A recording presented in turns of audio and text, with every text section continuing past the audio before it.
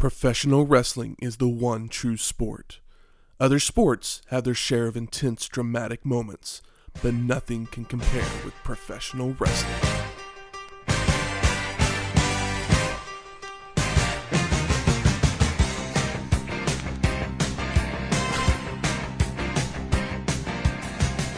Welcome to Wrestling History X, where two friends get together and talk about the story behind the matches. I'm Matt. And I'm Michael. Welcome to Episode 6, Starrcade 85. The gathering of everyone's blood. The bloodbath? Yeah. It gets pretty hardcore. Yeah. Literally. So we're headed all the way back to... This whole show, Hot Take, is an ECW undercard. Pretty much, yes. Pretty much.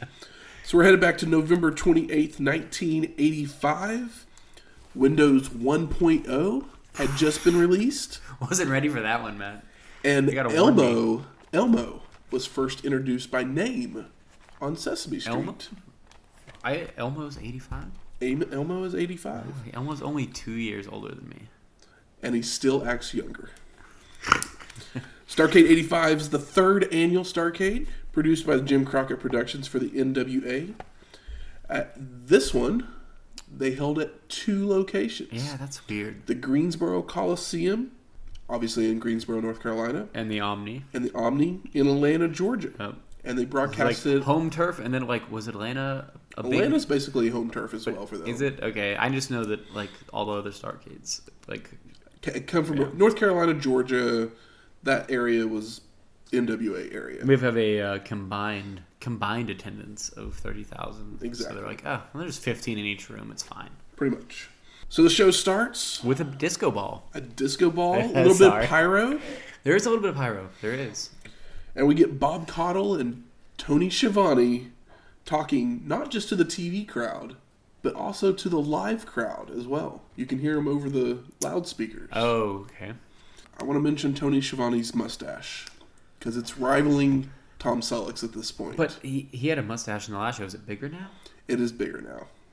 And this time, since Tony Schiavone's on the play-by-play, Johnny Weaver is in the back at the Coliseum doing the backstage interviews. And we saw Johnny Weaver as a wrestler, I believe at 83, so a couple years before. Schiavone's asking him some questions, and Weaver just kind of looks confused, so maybe he just wasn't getting his headset wasn't working or something. But then the national anthem is played. Yeah, it's and we see shots of the crowd. At first, I thought the national anthem was just played over the speakers, but I think there may have been a band in there. I'm not sure. They didn't show a band. They didn't show a band, but just sound quality wise. I have a note directly after national anthem that says "old ass lady." So there may be an old ass lady on the screen at some point. There probably was, because they showed quite a few shots of the crowd while the anthem was being played. Yeah. But we head to our first match of the night: Crusher Khrushchev versus Sam Houston for the vacant Mid-Atlantic Heavyweight Championship. One fall, 20 minutes. Whether you've probably heard this before, but I'm a Sam Houston man. You are a Sam Houston man. There is actually a little bit of a story behind this match. Not really between Crusher and Sam Houston. But the title is vacant. But for the reason why the title is vacant. Buzz Tyler, who we met at Great American Bash, I believe, he was actually the champion previously. But he claimed that Dusty Rhodes, who was the head booker for Jim Crockett Productions at the time, owed him money. And so when he didn't get what he thought he was owed, he took the belt and left the territory. So they needed a new champion to go along with a new belt. And that's why we have this match at Starrcade. What's with the, yellow jumpsuit refs? This guy, because he, comes in... He wore blue, I think, at the previous Starrcade. But he's not, the ref. The ref, he just comes in and, checks for FOs. No, he is the ref. He is the ref? He's the ref for this match. But this match is going off from the Greensboro Coliseum. Sam Houston gets a big pop. Sam's my guy. You're not the only one that loves Sam Houston. I don't know if I should save this for now or later, but did you know that Sam Houston had I don't know if they were married or if it was a long relationship. I think they may have been married. But to Baby Doll. Yes. I love Sam Houston a lot, and I read an old internet interview the other day.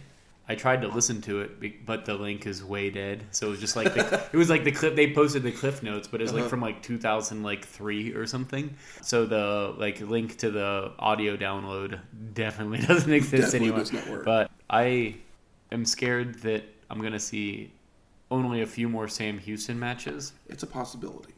in our grand experiment. The man bumps, the man moves, the man looks good in the ring. I got a question for you. Yeah. Did he look bigger in this match than he did the previous time? He definitely is more fit. He didn't get taller, but like he definitely looks less like a shrimp. The first time he's just kind of the shrimp taking all the bumps, but here he looks like he filled out a little bit. So the match is very much back and forth early on. They sell it as power versus speed, and Sam is quick. That's right. We get leapfrogs and head scissors by Houston. You know how much I love a leapfrog? You do love. I love a leapfrog. You love a leapfrog. It's like it's about as offensive of a move as he has. Hush. Those bumps are for you and me. So Crusher powers out by putting Houston in the corner. Sam flips over and a drop kick puts Houston back in charge. Crusher throws Houston into the air. Oh, it's so high. And it's so high. Yeah. For a big backdrop to swing momentum. We get a press slam, a bear hug, and a body slam by Khrushchev. He then goes to the top rope, but a Houston drop kick leaves Crusher dangling on the ropes. Houston then hits a running bulldog and goes for the pin, but Khrushchev gets his foot on the ropes. Houston doesn't realize, so he thinks that he won. And Crusher gets up and hits a Russian sickle for the win. Is that the best finish of this show? Actually, I was like, did they watch Wrestling Classic a couple weeks ago and get this finish? Yeah, because Wrestling Classic was 19 days before this. Exactly. And this is the same finish Yeah. as the Don Morocco It is. match. But it saves my boy Sam. Did it save your boy? Because he lost. Yeah, but he doesn't. Because then we get Enu. Mid-Atlantic. That's right. But the crowd is hot for Crusher winning this match. And then we see a replay, and it shows Houston got his foot on the ropes, but the ref didn't see it. So it continued this feud between the two for a little bit longer. Then head to our second match, and we get our first gimmick match of the night. First of many. Raging Bull Manny Fernandez versus Abdullah the Butcher with Paul Jones. Manager Paul Jones. In a Mexican death match. Which means a sombrero on a pole? Exactly. And this match is taking place from the Omni in Atlanta. I also want to mention that everyone was basically getting entrances with music because the showmanship of the show pretty much had gone up since the last time we had seen a Starrcade. Yeah, but it doesn't look as good as the Wrestling Classic. No. But I mean, there is at least some showmanship here. So the rules of this match, as you said, it's basically a sombrero on a pole match. Which is funny that Manny comes out with the sombrero. It's his sombrero. Okay. But there's no pinfalls, no DQ. The ref is on the outside, and the first person to grab the sombrero is the winner. So Abby starts attacking Manny. Color. as the ref is putting the sombrero on the pole. Yes, color. The lighting is kind of weird here at the Omni. I don't know if anyone... I mean, there were some shadows that were... Yeah, I think it was darker than the other... than the Coliseum, yeah. But, like, these shows, like... The NWA shows, like, production-wise, just are dark in general. Exactly. And switching between them and, like, the WWF event, like, it's like, oh... The WWF event looks like so clean, and this looks like fucking grungy. Yeah. Which makes sense, considering the amount of color we're going to get. Exactly. Abby hits Manny with the bell hammer to bust him open. Raging Bull hits a code breaker. They didn't call it a code breaker. They didn't like on a code breaker. But I was not ready for you to say code breaker. But that's basically what the move was. Manny comes off the top rope with his boot in his hand. He took it. Yes. Oh, is this the one? Is this the match where they pass boots, or is that another one? No, it's this match. Okay. He keeps attacking Abby with the boot. He ends up busting Abby open, which we all know isn't hard to do. No, with Like, that much scar tissue. Literally just look at him wrong and he busts open. Abby goes up for the sombrero but gets hit from behind and falls off. Paul Jones ends up jumping up on the apron, but the ref pulls him off. Yeah, good on you, ref. Good for you, ref. Manny now is going for the sombrero. Abby hits him with the boot because all of a sudden Abby has the boot. I have a note that says, "Who's got the boot?" It feels like they kept changing. Yeah. Abby misses an elbow drop, and then Raging Bull suplexes the Butcher. Oh, I was not expecting. I thought it was All 456 pounds of the Butcher. And then we get a random shot of a fan celebrating by rocking back and forth over her chair with her arm raised. It was funny to me, so I didn't catch that one, and I'm the crowd guy. Yeah, you are. Again, Manny going up, but Abby recovers, hits below the belt with a foreign object. Looks like kind of like the spike that he usually has. It's like a fork wrapped in tape, basically. But Raging Bull recovers, hits a flying crossbody, and then it's a flying forearm. But because Raging Bull did it, it's called a flying burrito. Yeah, that's gnarly. Also, you did miss one thing. Tell me about it. The disgusting. They're both like, Abby is so bloody, but he does a headbutt. He does a bloody headbutt. His face, he's all opened up, and he does a couple of headbutts, and it's really disgusting to me. like a headbutt already is gross and it hurts and just to look at, but one with a open head wound and your face covered in blood is extra foul. But that goes into our flying burrito. Exactly. Which normally that would probably make me hungry if there wasn't so much blood in there. Manny ends up going for a top rope splash, but Abby moves. And then Abby Irish rips Manny to the corner, charges in, but the Bull moves and the Butcher goes shoulder first into the ring post. Ends up falling out into the apron, and Manny climbs the ropes and grabs a sombrero for the win. It was his sombrero to begin with. Exactly.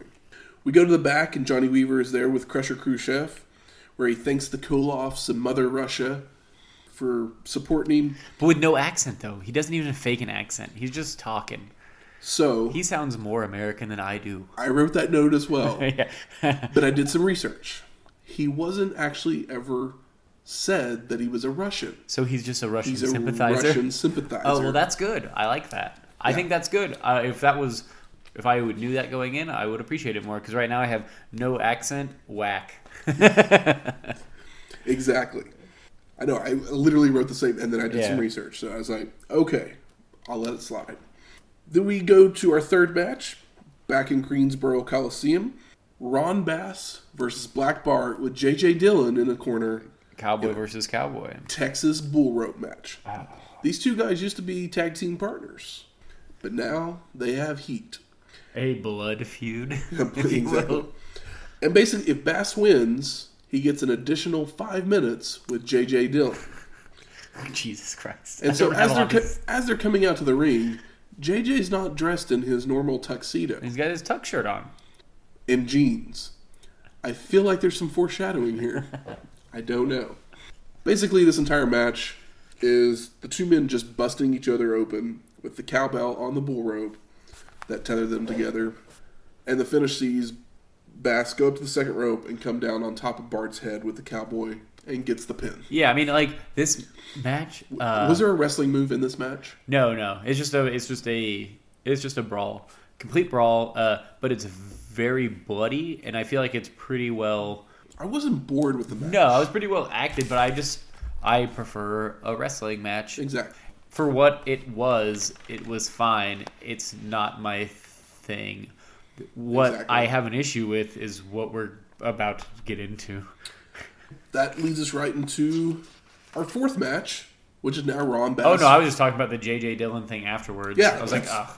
I'm counting it as the fourth match. Yeah. Oh, okay. So okay. As soon Ron Bass beats Black Bart, so right away we get our fourth match, which is Ron Bass versus J.J. Dillon. Also in a Texas bull rope match for 5 minutes. J.J. takes his shirt off. He looks terrible. He does. He jumps in the ring, starts stomping on Bass. The ref finally gets the rope attached to J.J., And he continues the assault on Bass with the bell and choking him with the rope. We then get a Bass Hulk up. Yes, we do. And the crowd is popping hard. They are. And like... For Dylan to get his. They are. They are. And Bass is besting Dylan when he goes to swing the cowbell and accidentally hits the ref. And then Bart climbs in the ring, pile drives Bass, rolling Dylan on top of... Is that the first pile driver we've seen? Harley Race did pile driver. Oh, okay. Yeah, all right. Rolling Dylan on top for the pin. So that's that match. Yeah, too much. Too much everything? Yes, which exactly. Yeah, it's going to be a continuing theme. Well, let's just say the Coliseum mat is already covered in blood at this point. Yeah, no. Like, I hope that they just threw that out at the end of the night. Exactly. So now we head off to the Omni in Atlanta for our 5th match. Superstar Billy Graham versus the Barbarian with Paul Jones in his corner. And we get an arm wrestling match. Before another match is the other match a gimmick too? Is it an arm wrestling match into a gimmick match? Yes. So the winner of this arm wrestling match gets $10,000. Honestly, the arm wrestling match played up better than I expected. Pretty much. Like, I mean, it's not great, but like I paid attention to it. It wasn't a squash. I mean, Graham's struggling. Yeah, he sells. First they didn't go right hands. No, they went left hands. Have you ever seen Over the Top? I was literally about to make a joke about Over the Top. Are you an Over the Top or a Sidekicks guy? I'm an Over the Top guy. See, I literally just watched Over the Top. I haven't watched Over the Top as an adult, but I've seen Sidekicks way more times than I've seen that. You know Sidekicks, right?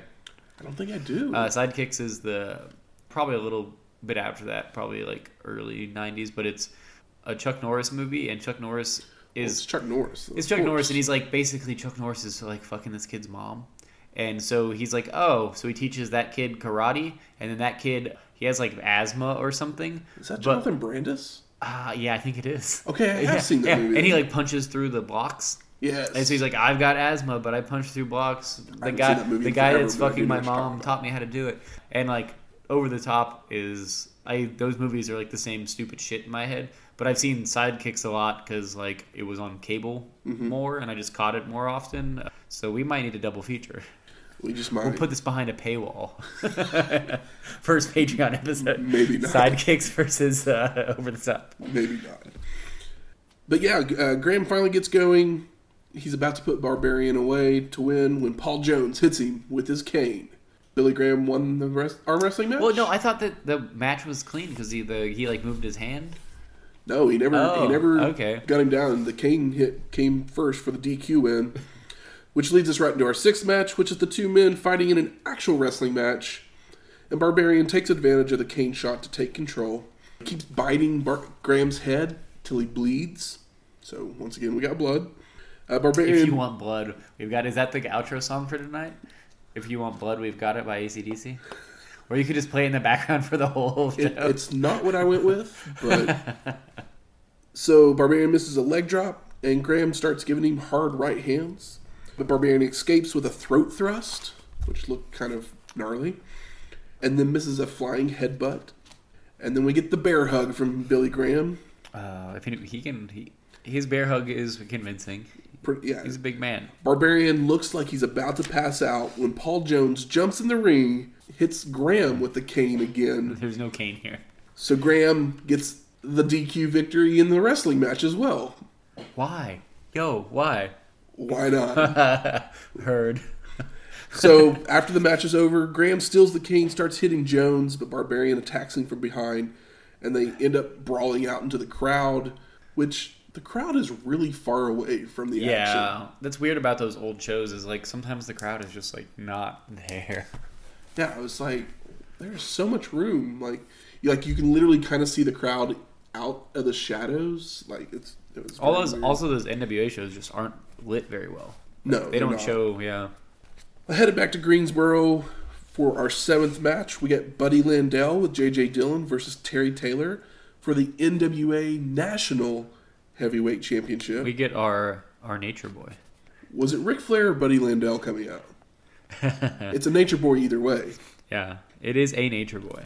Honestly, like, But like literally, if you did not know that it was Buddy Landel coming out, you could have mistaken him for honestly, Ric Flair. I kind of like Buddy Landel in the ring at this point so far with what we've watched in the ring, performance-wise, more than I enjoy what Ric Flair has done. Hot take. I know, that sounds crazy. Steamy. Yeah, that's crazy. I'm just basing that off of what we've watched. I'm not saying that he is better than Ric Flair. I'm just saying that he's been more entertaining inside of the squared circle so far. I mean, so far the few matches that we've seen with Flair have not been superior.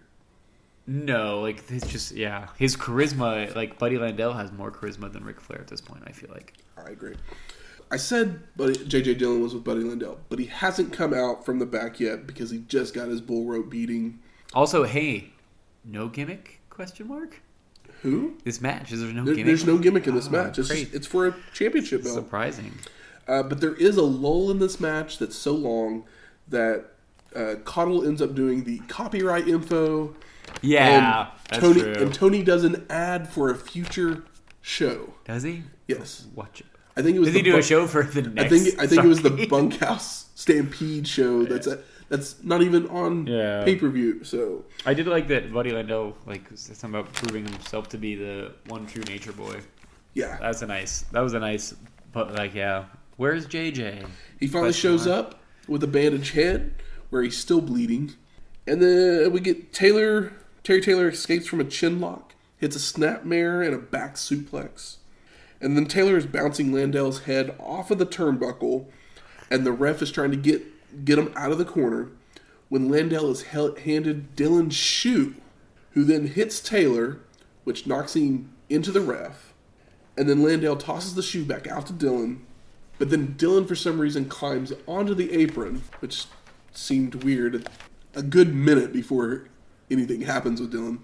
But then Taylor grabs Landel to go for a bulldog, but Buddy throws him right into the ref. So we get 2 ref bumps in 10 seconds. Yeah. And then Landel goes to Irish whip Taylor, but Terry reverses it, and Buddy goes right into Dylan, who's up, like I said, he's up on the apron. Crowd is popping hard because they want Buddy Landel to go down. They want J.J. Dillon to go down. Taylor is setting Landel up for the superplex, but as he goes to lift him, Dylan chops at Taylor's foot, causing Buddy to land on top of him. Chops at his foot. I mean, they say trip, but it literally looked like a chop. Yeah, I didn't catch it as much as I felt like it looked like a trip. The ref slowly crawls over after taking his ref bumps, and Buddy Landel gets the pin. And no! Crowd's super hot. They did not want to win. Buddy Landel to win this match. But then we head off to Atlanta for our 8th match. The Minnesota Wrecking Crew of Ole and Arn Anderson versus Wahoo McDaniels and Billy Jack Haynes for the NWA National Tag Team Championship. I don't know if you noticed this, but Wahoo and Billy Jack actually had belts on as well. Yeah. As they were the U.S. Tag Champions out of Florida. But those belts weren't on the line. Yeah. Billy Jack is a big man. He is. And he looked... Also, Wahoo got rounder. Yes. As he got older, he definitely got wider. But Billy Jack, he must have done something for him, because I didn't have any clue who this guy was. And then when I saw him, I was like, how did this guy not become, a big thing? No, he's the right size for a guy that, Vince would love. I imagine that he made some bad decisions because the man looks insane.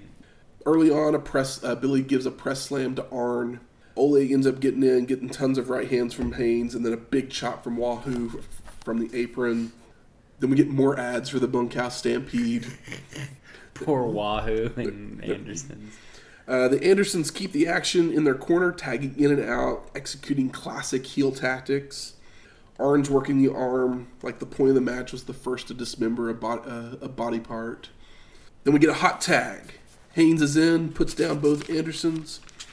Some Wahoo chops, and Arn is down for the count, but Ole makes the save. While the ref is getting Haynes out of the ring, Arn sends Wahoo to the ropes, only to be tripped by Ole from the floor.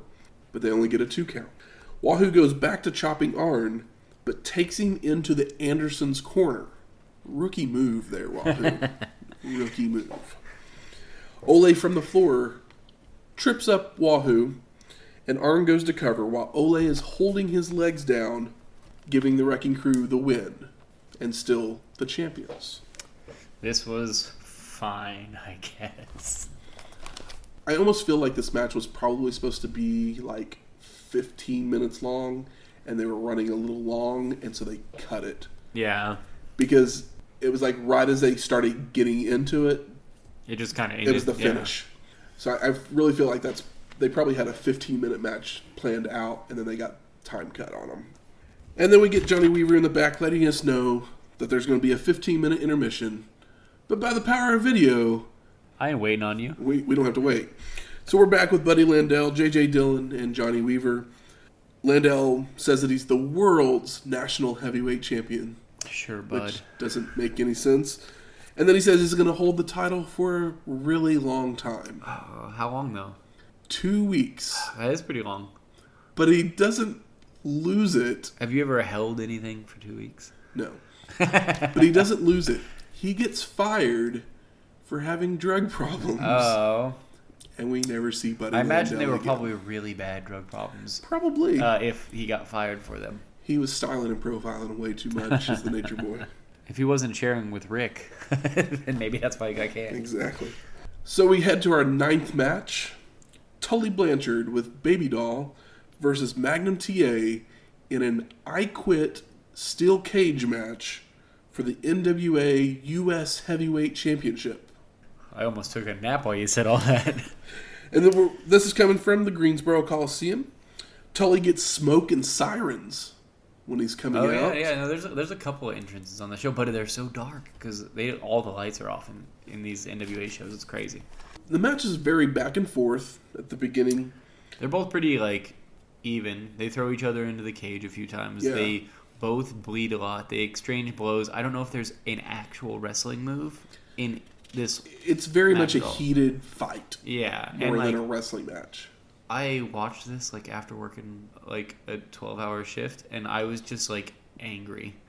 I was just not having a good time, and there was blood and stuff, but I was just so not into it. But is there any highlights you have? From this match? Tully applied a camel clutch at one point. Yeah, there's a couple of camel clutches. Magnum powers out of it. He then gives Tully a gorilla press slam onto the top rope. Tully pulls Magnum into the cage, starts attacking him with the microphone, busting TA open. I love the microphone. The microphone hits effective, very effective. I did love after the first time they used the microphone to hit someone. The ref is putting it back in the corner, and he blows into the mic to make sure he's working. That was very bizarre. Also, I hated the say it into the microphone because it wasn't mixed very well, so it was really grating, and I was like, oh, technology and the production quality at the time, it's not the greatest. No, definitely not. Baby Doll was given some great facial expressions on the outside. You know what's great about this match is this time Baby Doll's not on the line to be borrowed for 30 days, exactly. So it's got that in its corner. After some more back and forth, Tully again with the mic. TA just won't quit. Actually, Tully goes to pin Magnum at one point, which you can't do. It's an I Quit match. But it gets to the point where they're both so they're so bloody, and they're so out of it that I'm okay with the psychology of him being so out of it that he's just, I am a wrestler, so I know that I need to pin this guy to win, but he's lost blood. I think that potentially tracks. I can see it. I don't make a lot of excuses for these Starrcade matches, but this one, in hindsight, gets more love than I had while I was watching it. Tully ends up hitting a top rope elbow drop. Magnum starts hitting Tully with the mic. Say it now! Exactly. Magnum hits mounted right hands in the corner, and then Tully gives an inverted atomic drop. Tully is so mad that he throws the ref down. Remember, this is an I Quit match, so it's a no DQ match. So why is there a ref in there? So why is there a ref bump? Yeah, because since the ref's down, Baby Doll tosses a wooden chair into the ring. And see, this is where the match, for me, becomes a thing because it's about to get terrifying. Exactly. Tully doesn't hit Magnum TA with the chair. He fucking breaks it. The chair.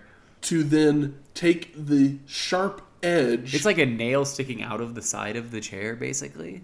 But after he breaks it down, he also kicks the ref again. We don't need him. We don't need him. Like, we've been hitting each other with the microphone. Oh, yeah. We've been hitting each other with the microphone. Like, who cares if we're hitting someone with... This match is gruesome as fuck. He goes to spike Magnum with the chair leg. TA blocks it. Well, the thing is, it's like... powers out. It's like you say, he's spike him with it, but it's like he's trying... It's like a horror movie where they're like...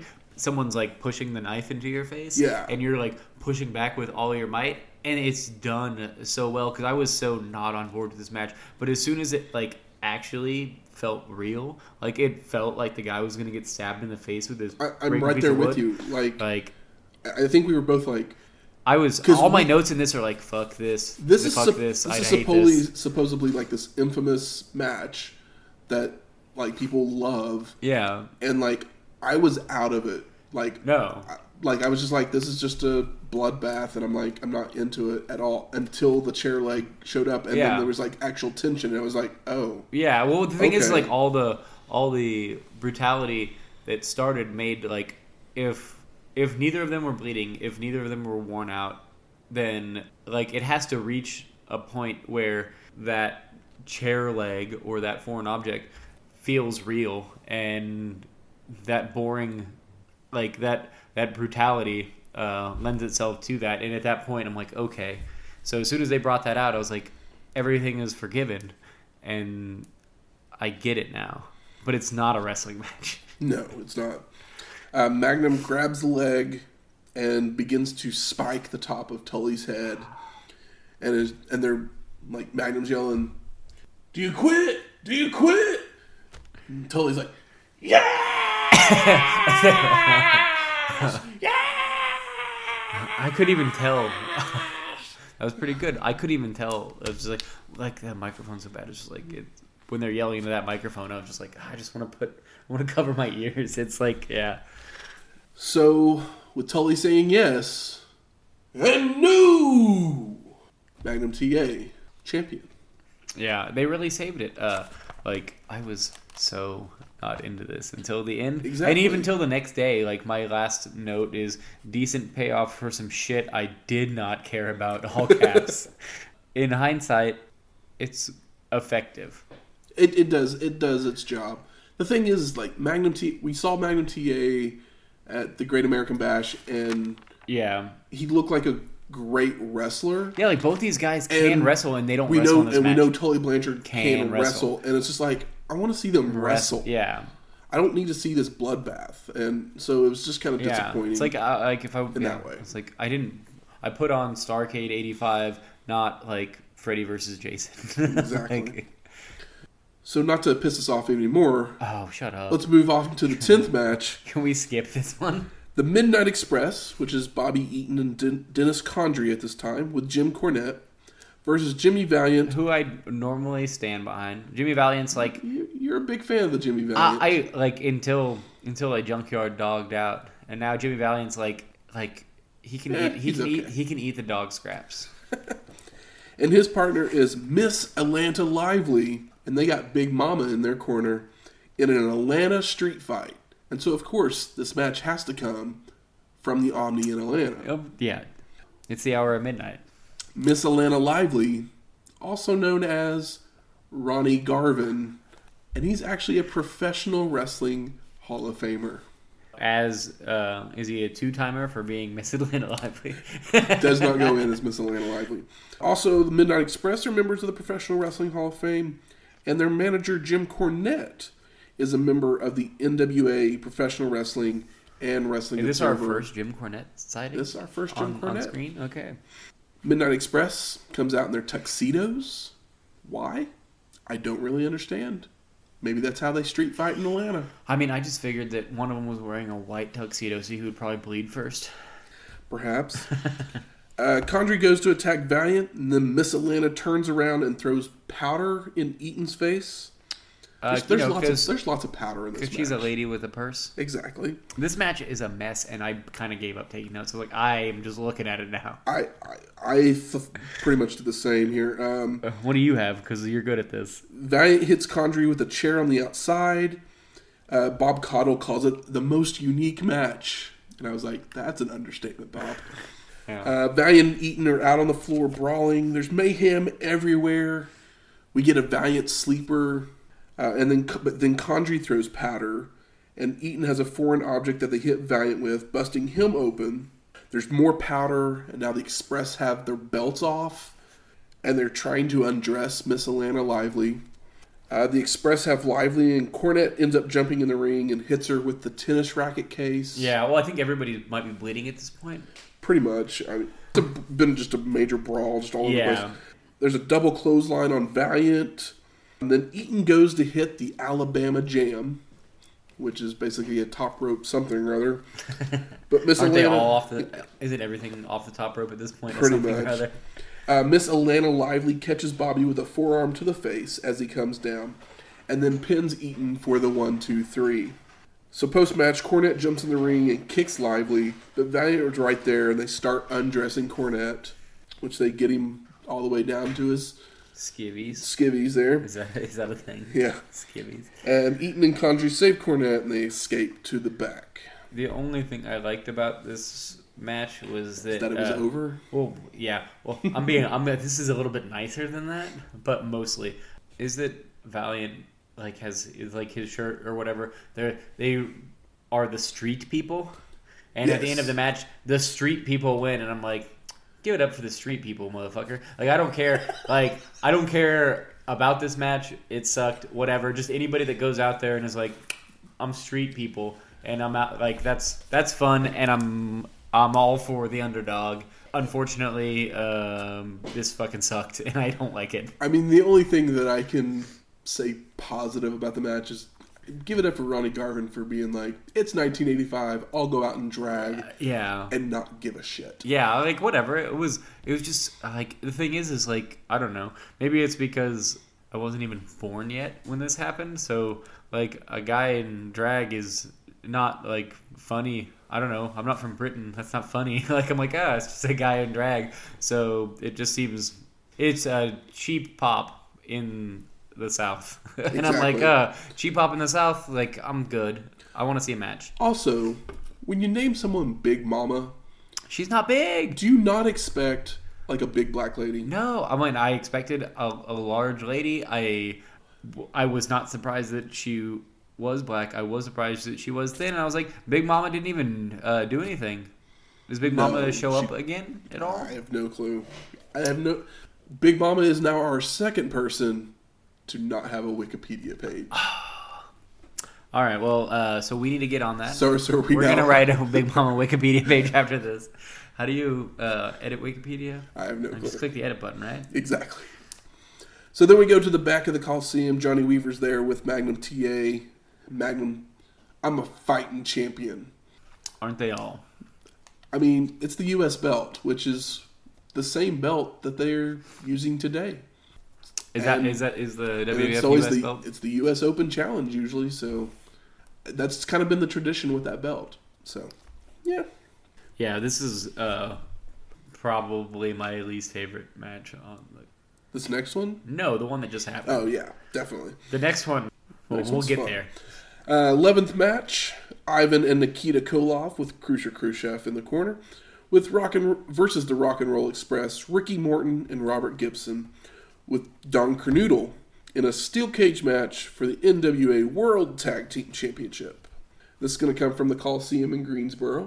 I dig the Russians with their pat hug to start. I like that. It's very Russian. Yeah, I mean, I don't know what a Russian hug is, but I think that's what it is. All right, cool. Just the Rock and Roll Express are actually members of the NWA Wrestling Observer Newsletter and WWE Hall of Fames. So this match gets started, and it's in a steel cage, so I feel like that makes it a no DQ match. Well, I mean, my first note is, hey, it's a wrestling match, because there's actually some wrestling moves in this match. But continue with your thought. But they decide to go ahead and do tags. I was surprised that since it's in a steel cage and no DQ, that they actually did tags. Then it's not a tag. That it was. If it's no DQ, then it's not a tag anymore, because you can't get disqualified for tagging. Exactly, that's what I'm saying. And but it was a no DQ match. And it's stupid because of that. Because these guys could have put on a good match. Instead, it was a stupid match that made everybody look stupid. Exactly. The cage is so tight that when they were running the ropes, they were literally bouncing off the cage. So it's like You mean throwing the ropes are so loose? throwing something into the cage. Oh, you're just running the ropes. Yeah. Ivan Koloff is a bump machine, though. He is. Once he's in the ring, the Express take over on offense. Express with lots of drop kicks off the top. Yes. Gibson hits a top rope elbow to the head while Morton's holding him. Ivan finally gets a tag to Nikita, and he begins to throw Gibson around, which is some gnarly, like literally just like throwing him against the cage, which is kind of cool. I just wish this match wasn't in a cage, or if it's in a cage, if it's no DQ, then it's a brawl. Exactly. Then it could have been like a 2 of 3 pins, but there's 4 people in the ring. So like you could have 2 pins at the same time. They definitely could have. They definitely could have done something different for something as like sloppy as a NWA gimmick match. Like it could. Because, I mean, literally, the Koloffs start doing double team moves whenever the ref is distracted by the other member of the Express trying to get in. It's a no DQ. Like, it's a no DQ. Like, what does it matter? All he needs to do is count pins. Yeah. Yeah, the Koloffs get a 2 count on a pin, but Gibson gets his foot on the rope. We get more pin attempts, and Morton runs in to pull Nikita off. Outside, Kernoodle starts a USA chant. Up all night. Ivan Irish rips Gibson and goes for a clothesline, but Robert ducks, turns around, and does a drop kick to send Ivan into the ref. Or at least that's what he was supposed to do. But good old Earl Hebner is completely out of place, so it doesn't look like Ivan gets him at all on the bump. No. But he still falls down, because that's what he's supposed to do. So Gibson goes for the pin. Nikita comes in, gives Morton a Russian sickle, and then a spear to Gibson. And Nikita rolls Ivan on top of Gibson, but the ref's still down, because that drop kick that's a big drop kick. Ivan then goes to Irish Rip Gibson, but the Express make a blind tag. So as Ivan goes to back body drop Gibson, Morton comes in from behind and pushes Ivan into the ropes, and Schoolboy rolls him up for the pin. And no! Also, everybody's covered in blood. Yeah, because they were just bouncing off the cage all Yeah. night long. But post-match, Morton gets thrown over the top of the cage by Nikita. It's weird. It gets weird. Crusher comes into the ring, and the 3 start terrorizing Gibson with a chain. They do a triple team maneuver where it's a double clothesline off the top rope into a back body drop or a side suplex. And then all of a sudden, some wrestlers from the back come out to help the Express. And It's a big dumb mess. That one was this the Atlanta main event? this was the Greensboro main event. Oh, so the Atlanta main event is in Flair. Oh, okay. I assumed that it would be in Flair country. No, they did it in Atlanta. They did it in Rhodes country. Oh, sorry for the potential spoiler. This match could have been good, but the nonsensical gimmick psychology crap just like I was just watching it and I was like, it doesn't matter. And because they took away all the stakes. Exactly. With the way that they told you what it was and then they didn't treat it that way. So like what do I care? I'll save my potential hot take for later. So then we head to our main event, the 12th match of the night. Dusty Rhodes versus Ric Flair for the NWA World Heavyweight Championship. So the story behind this match was that just a few months earlier, Flair had beaten Nikita Koloff in a steel cage match in Atlanta. And after the match, the Koloffs were beating down Flair when Dusty came out to save him. Like, why is Dusty the face coming out to help Flair the heel? Because neither of them are Russian. Exactly. But Ole and Arn Anderson would then come out and along with Flair would beat down Dusty Rhodes, breaking his left ankle with a diving knee drop and then applying the figure 4. That helps. That's good information, Matthew. So this match starts. We get Dusty strutting. The Dusty strut's good. He's pumping himself up. He looks good. He's got that white jacket on. I like that he has one red cowboy boot and one like white cowboy boot, Yeah. and then he's like different colored knee pads. So we get atomic elbows here, atomic elbows there, atomic elbows everywhere. By this point, this mat is disgusting. It's like baby blue and brown with dried blood. Exactly. Did you notice the fan that just continuously wooed? Yeah, there was a lot of woos. Yeah, I guess it was the one pound. It's like woo, Yeah. woo, woo, woo. One more time. Woo. Thank you. We get a snapmare, a big knee drop, and a woo from Flair. That's the correct way to There you woo. go. But this other guy was woo, woo. I mean, like, not everybody can be Ric Flair. Dusty looks like he's going to put the figure 4 on, but then just does a big elbow to the thigh. But Rick escapes the leg lock with an eye gouge and goes to suplex Dusty, Yeah, right, but his buddy. leg gives Yeah. because he just got hit in the thigh. Yeah. This match is a lot of leg selling. Dusty reverses and gives a vertical suplex to Flair. Then Flair locks on the sleeper, but Dusty lunges forward to throw Flair into the turnbuckle. Dusty crawls out of the ring, takes Flair's leg, and slams it against the ring post. That's good, and I think at this point, Ric Flair has done some heel leave the ring stuff. Flair ends up going up to the top rope, but Dusty is up and grabs him for the press slam.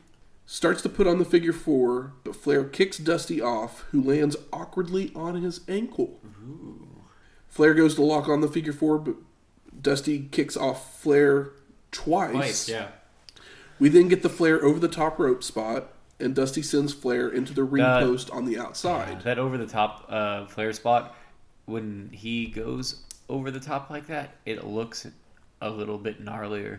It doesn't look as smooth, which makes it look better. So when he saves himself from that spot, it's a good moment. That was me. Later on, Flair sends Dusty over the top rope, but Rhodes recovers and goes up to the top turnbuckle. And then Flair tries to press slam Dusty, but the leg gives again, and Dusty falls on top of him for the One count. 2. Oh, is it a 2 count? Okay, I think there's a 1 count in this match. Then we get a 10 count of punches in the corner from Dusty. The thing is, like, I noticed that like nowadays everybody counts the punches, but I feel like the crowd didn't use numbers. They just like made a sound every time that he punched. And I was like, when did we all start counting? When did we decide that math was important to this wrestling match? I'm waiting for the woos with the chops as well. Oh yeah, we haven't got that yet. But after the 10 count, Flair walks out of the corner and then face plants. That's another one of his classic. Oh, that face plant was good. It's another one of his classic spots. I mean, I think that's our first face plant. So. No, he did it. I think he did it in the last match as well, Okay. in the last Starrcade match as well. We get some lefts and rights, and then the classic Dusty hand roll into the double punch. The thing is like, it's that the hand roll. It's silly, but it's great. Fun. Again, Flair does the over the turnbuckle spot, but he stays on the apron this time. Goes to the opposite corner and to the top rope. Comes off for a double axe handle, but Dusty catches him with a shot to the ribs. A lot of shot to the ribs on double axe handles. Seems like And at this point, Flair has been opened up, right? Yes, that was his first out of the ring over the turnbuckle. Yeah. So yeah, he's got that bleach blonde hair and he is painted. Dusty goes to kick Flair, but Rick moves and Dusty hits the bottom turnbuckle with his hurt foot. Oh, that spot was weird. It was weird, but it's like the storytelling is great. It is because you told me that ahead of time, and I was like, oh, he kicked the thing. Like, but if it was already injured, it's fine. Exactly. And that's why it's... Flair begins to work over Dusty's foot as he puts it on the ropes, bounces on it. Yeah. Knee drop to the ankle, locks in the figure 4. But Dusty reverses it, putting all the pressure on Flair's legs, and Flair releases it. That's good. Dusty starts no-selling Flair's chops, and after an Irish whip, Rhodes clotheslines Rick and goes for the cover. But Flair kicks out, but when Rhodes goes to pick Rick up, they fall backwards and knock the ref out of the ring. Rhodes then locks in the figure 4, and then Arn and Ole Anderson come down, attacking Rhodes, and Flair goes for the pin. Yeah, but Dusty makes pretty quick work of them. He does. Another ref slides into the ring, starts counting 1, 2, no! Flair then goes to body slam Dusty, but Dusty reverses it into a small package for the win. And new! Yeah, the roll-up. What's with the roll-ups? You gotta have the roll-up, bro. Yeah, NWA is all blood and roll-ups. It's very true. Yeah, blood by the foot. Wrestlers from the back are running out, celebrating with Dusty, trying to lift him up, but yeah, they lift him up, but it's kind of sad because they don't like get him up. Like it's like if you were like really drunk and you had like two buddies like on your arms were across them, but then like somebody just like picked your feet up for no reason. It's like what happens. Exactly. Also, I couldn't name all like. Well, most everybody that came out had like bandages on their forehead because they all were bleeding earlier in the night. But there was a couple of baby faces because it was the babyface walker, and like there was a couple of guys that I was like, I don't know who that is. I mean, Manny was the only one that I recognized right offhand. Yeah. We then go cut to the back. Tony Schiavone's back there with Dusty, where the champagne's popping. Yeah, drawers are dropping, and Dusty says he's going to be champion for a long time. No, I like he says this is for the textile workers. Well, there was a famous promo that he actually did leading into this. I mean, I know the blue collar workman, but the textile workers was one where I was like, that's very oddly specific. Yeah, exactly. Yeah, textile workers, blue collar. Yeah, nobody can beat the people. Nobody can beat the world. Nobody can beat the American dream. Baby, so good. It's good. This is now our second person that has said that they're going to be a champion for a long time. So don't tell me when he loses. He's not. I mean, obviously, he's probably lost it before the next Starrcade, right? Tell me if that's happened. Do you want to know how long he was champion for? I mean, he's not going to hold it to the next Starrcade, right? No. So there's not going to be a show we watch between now and the next Starrcade. Great American Bash. Is he going to lose it at the Great American Bash? He will not be champion by then. American Bash. Okay, that's what I want. I don't want to know if a show we're going to watch where he's going to lose it. I try to keep it dark. I don't want to know the ending. I don't like spoilers. It's not a match that we're going to watch. What happens is a storyline. Okay, so Dusty probably wrote the storyline. He did, of course. God damn it. Continue. So, after Starrcade, a few weeks later, Tommy Young, who was the original ref, would reverse his decision to Flair, winning by DQ. And Flair would retain the title. So, my biggest complaint with how convoluted this stuff is like, right now when we're talking about it, it seems not that convoluted, but there wasn't cable at the time. There wasn't a way for people to see this stuff. So, it's just kind of confusing, and it's like, are they just writing this stuff for themselves? Because not everybody can see it. So like, what is the fucking point? That's insanity. But this is what's considered the Dusty finish. Like, I love Dusty in the ring a whole bunch. I love his promos. I like seeing him anytime I get to see him. I don't know if he's that great of a worker. He's not great in the ring. I just like seeing him in there because of his promos and the promos I'm going to get afterwards. I just like seeing him in there. I don't expect it's a steamboat fucking like bridge out of a pin, but I'm just excited to see him the same way that I'm excited about my Junkyard Dog. But is he the worst booker of all time? And also one of the most important bookers of all time at the same time? WCW era Vince Russo? Well, I mean ones that count. Like, that's unanimous. People don't ride for Vince Russo. But I mean, the thing is, Vince Russo did a really good job in WWE. But I mean, he had McMahon people like he had good ideas, but there was a place where there was talent to be able to execute the plan. I think that they're like, yeah, he might have had some ideas, or these like extreme ideas, but they were filtered through people that were wrestlers and know the psychology of a match or whatever. And like, by no means does WWF get off scot-free. There was plenty of stupid shit, but I feel like there was a filter for Russo there. But Russo's not, at this point, not remembered as the great guy. People are like, oh yeah, he had some ideas.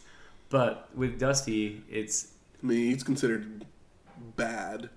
I mean, I think Dusty's looked on positively. Exactly, but I'm saying that, like, I don't want that narrative to change.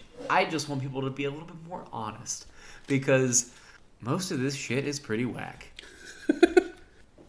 Bob Caudle ends up showing up, and they recap the night. Him and Tony say their goodbyes. Yeah. And then we get the video package. I love these old video packages where you just get like this one was really good. The Wrestling Classic one was. This one was very good because it showed all of the big spots basically kind of in slow mo, and then the finishes on a long credit. It was fun. It was a good solid recap. Watch the Wrestling Classic before you watch Starrcade 85, and if this is the best Starrcade, that's a bummer. I mean, I actually enjoyed the show. I watched it in a couple sittings because I watched half of it and I was like, all right, and then I had some like plans like change around, and I got off work after working a long shift, and I watched it and I was just like, this is just not what I want to see right now. So I was probably a little harsh on it, but I feel like with every NWA match or NWA event, I get a little harsher. I mean, I definitely could have done without the 3 gimmick matches, the Mexican Death Match, arm wrestling into regular wrestling match, and then the Atlanta Street Fight. Yeah, I feel could have definitely done without those matches. Mostly the Atlanta Street Fight. Also, in my head... But that's your P-break match. It is, but we had a 15-minute intermission. Like, we didn't, but they did. Yeah. And that was you didn't need it. Yeah. But you got to put Jimmy Valiant on the card somewhere. And the thing is, the Midnight Express were a big deal back then. Yeah. And that was actually, spoiler for one of the most surprising things, that they were in that match was shocking to me. Because they were a big deal. Yeah. Maybe I like wrestling, and there's just not enough wrestling in these shows. And they're like, I'm all down for dramatic bullshit. I'm all down for the story. I just feel like the stories are sloppy, and it's all very important. It's just that watching the show by itself, it doesn't telegraph very well. Good. Where's the smart marks at? All right, fuck you. I think it's time to smark it up. So what would you find to be the best moments of this show? Where does this card start? Dusty winning? I mean, wait, he didn't win. Just kidding. Yeah, that's bullshit. I wish you didn't tell me that. For me, yeah, fuck that. Sam Houston will always be a highlight for me. That's always a highlight for you. I really like Billy Jack Haynes. Yeah, he looked good. I wanted more Billy Jack. Yeah. The ending of Tully and Magnum.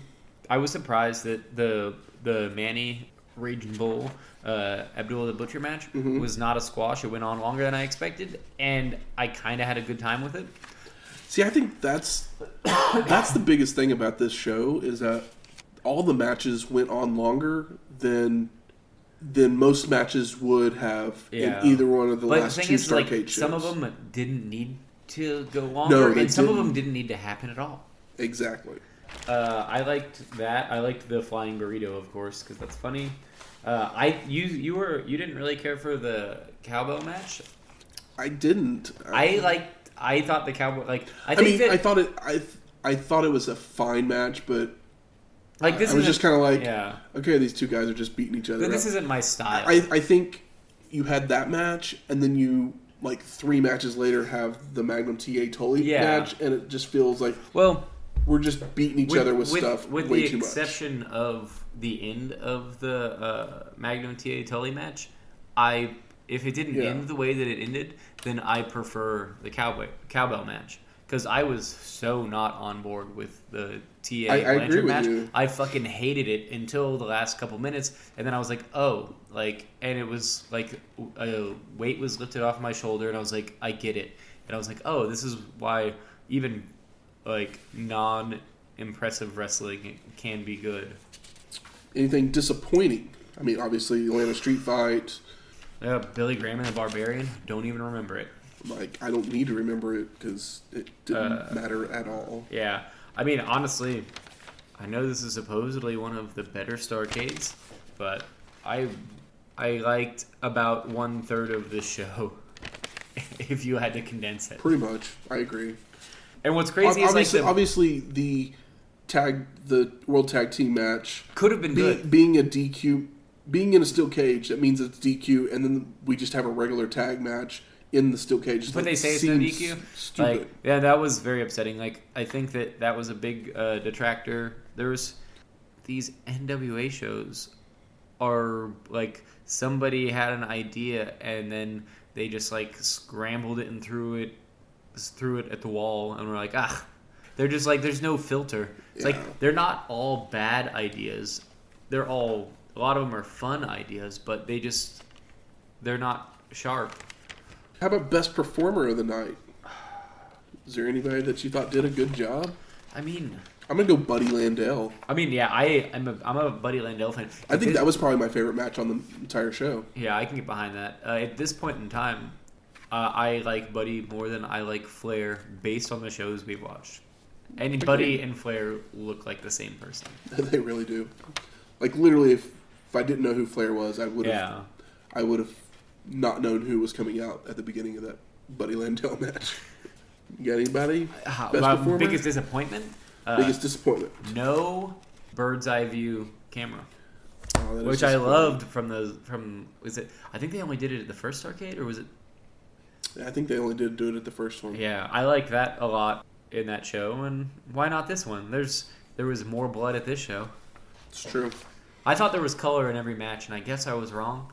There was so much color. More had blood than not had blood. That show is proof that blood does not make the show. Exactly. Because I would watch the Wrestling Classic twice. I agree. Before I watch the show again. How about most surprising moments? Anything surprise you? I guess that Valiant Miss Lady Atlanta match got any kind of response at all, but because I guess people just want to see people, like, I don't know, a lot of blood, a lot of brawling, but I'm confused there's so many people in this place and they're all cheering these people on, but are they watching a weekly show? Are they cued into these stories, or are they just drunk idiots that want to see blood? And that's, I think, my confusion, because these stories aren't told to me by the people that are putting on the show. Yeah. And what was the it very much feels like and there wasn't it would be hard to be a wrestling fan back then, because there wasn't heavy cable back then. It's no not way everybody could always see that show. You can't rewatch it. Like, if I were just to be like, hey, let's watch this show, you would have no context to what is happening. Yeah. I mean, we're literally walking into this knowing that we like wrestling, but we have no context other than what little bit of research that I do. Right now, me and you can get on the internet and in order watch every Masato Tanaka Mike Awesome match that ever happened in a row with basically no issue. And back then, these guys are trying to tell these convoluted stories that they're not even voicing to you in a pay-per-view. Exactly. That not everybody could see on a weekly basis, the click of a mouse. But yeah, I'm mostly just not surprised why the NWA didn't last. Well, they're not around very much longer. Yeah, and I'm still excited to see more stuff. Hopeful for I still had a good time watching this, but I would not suggest it to anybody. I would suggest the Wrestling Classic to just about anybody that I know cares about wrestling. Likes wrestling at all. Yeah, I'd be you watch do you want to watch something, pre heavy Hulkamania? Yeah. That's fun? Exactly. Watch the Wrestling Classic. It's 2.5 hours of fun. And of fun. It's fun. I don't mean to talk so much shit. You're fine. I'm sorry, Jim. And now for a look back even farther into the history of wrestling. The Dusty Finish. George Hackenschmidt was the first world heavyweight champion, but he had yet to face the man who would become his greatest rival, Frank Gotch. They were a study in contrast, as Gotch was more versed in the carnival style, while Hackenschmidt was a practitioner of the more refined Greco-Roman style. The feud had garnered international interest by the time the two would meet in Chicago in 1908. Hackenschmidt had always relied on his strength to put opponents away quickly, but Gotch embodied the slippery nature of carnival wrestling to evade him. Gotch would also make liberal use of headbutts and other questionable tactics, such as oiling his body up so he'd be even more slippery to the touch. The two would grapple for 2 hours before Gotch dropped Hackenschmidt and locked in his infamous toe hold. Championship matches during this era were always contested 2 out of 3 falls, but Hackenschmidt would submit to the toe hold and relinquish the title instead of continuing the match. Frank Gotch would elevate wrestling to even greater heights in America and abroad. He would defend his title versus Stanislaus Sabisco, Dr. Ben Roller, and Tom Jenkins over the next few years, before the Russian Lion would come looking for his rematch. How pissed would you be if you were at a 2-hour match that ended in a toe hold? So next week, WrestleMania 2. Nice. Who's looking forward to that? I'm looking forward to that. That's going to be my JYD Macho Man, right? I think they have so. a match there? I'm not sure. I don't know. I haven't looked at WrestleMania 2. I haven't either. I think King Kong Bundy is in the main event. R.I.P. R.I.P. R.I.P. Luke Perry. That one really kind of hurt in a weird way. I like 90210. It's the reason I have sideburns. Is it? Because of Dylan McKay. See, I'm more of a Brandon guy. Eh, I'm like, he's just the nicest guy on the planet, but He was. I've much love for Luke Perry. So this week, the music? Grab them cakes. No. What? You're not playing Grab them cakes? Or at the end? That was last week's episode. Oh, sorry. I'm excited. We're going to play this theme song from Starrcade, which is by Frank Stallone. And technically Dusty won the match. We're But playing Flair's his song. still- We're gonna get plenty of Flair. Okay. We're gonna okay. get plenty of. What's the name of the song? The 2001 song? Spotch Zarathustra. Oh God, yes. Yeah, I'm never gonna remember that. Spotch. Zarathustra. Zarathustra. Thustra. Okay, we won't play that one. We'll play. Play the Dusty song. We'll play the Dusty song. Yeah. So we'll play the Dusty song. You can't judge a book by its cover by Hank Williams Judge a Jr. book by its cover. That's me doing it in the. and Huey Lewis. So technically, we've had 2 straight weeks of Huey Lewis supplying us some music. What was that?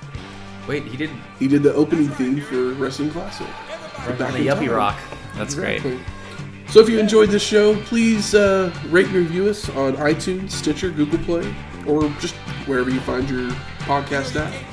And if you want to talk to us, you can email us at wrestlinghistoryx@gmail.com, or you can find us on Twitter at WrestlingHistoX, Wrestling HISTOX. We'll talk to you next week. Judge a honey by looking at the bee. You can't judge a daughter by looking at the mother. You can't judge a book by looking at the cover. Come on, can't you see? No, you can't judge me. I might look like a farmer, but I'm a lover. You can't judge a book by looking at the cover. Get it?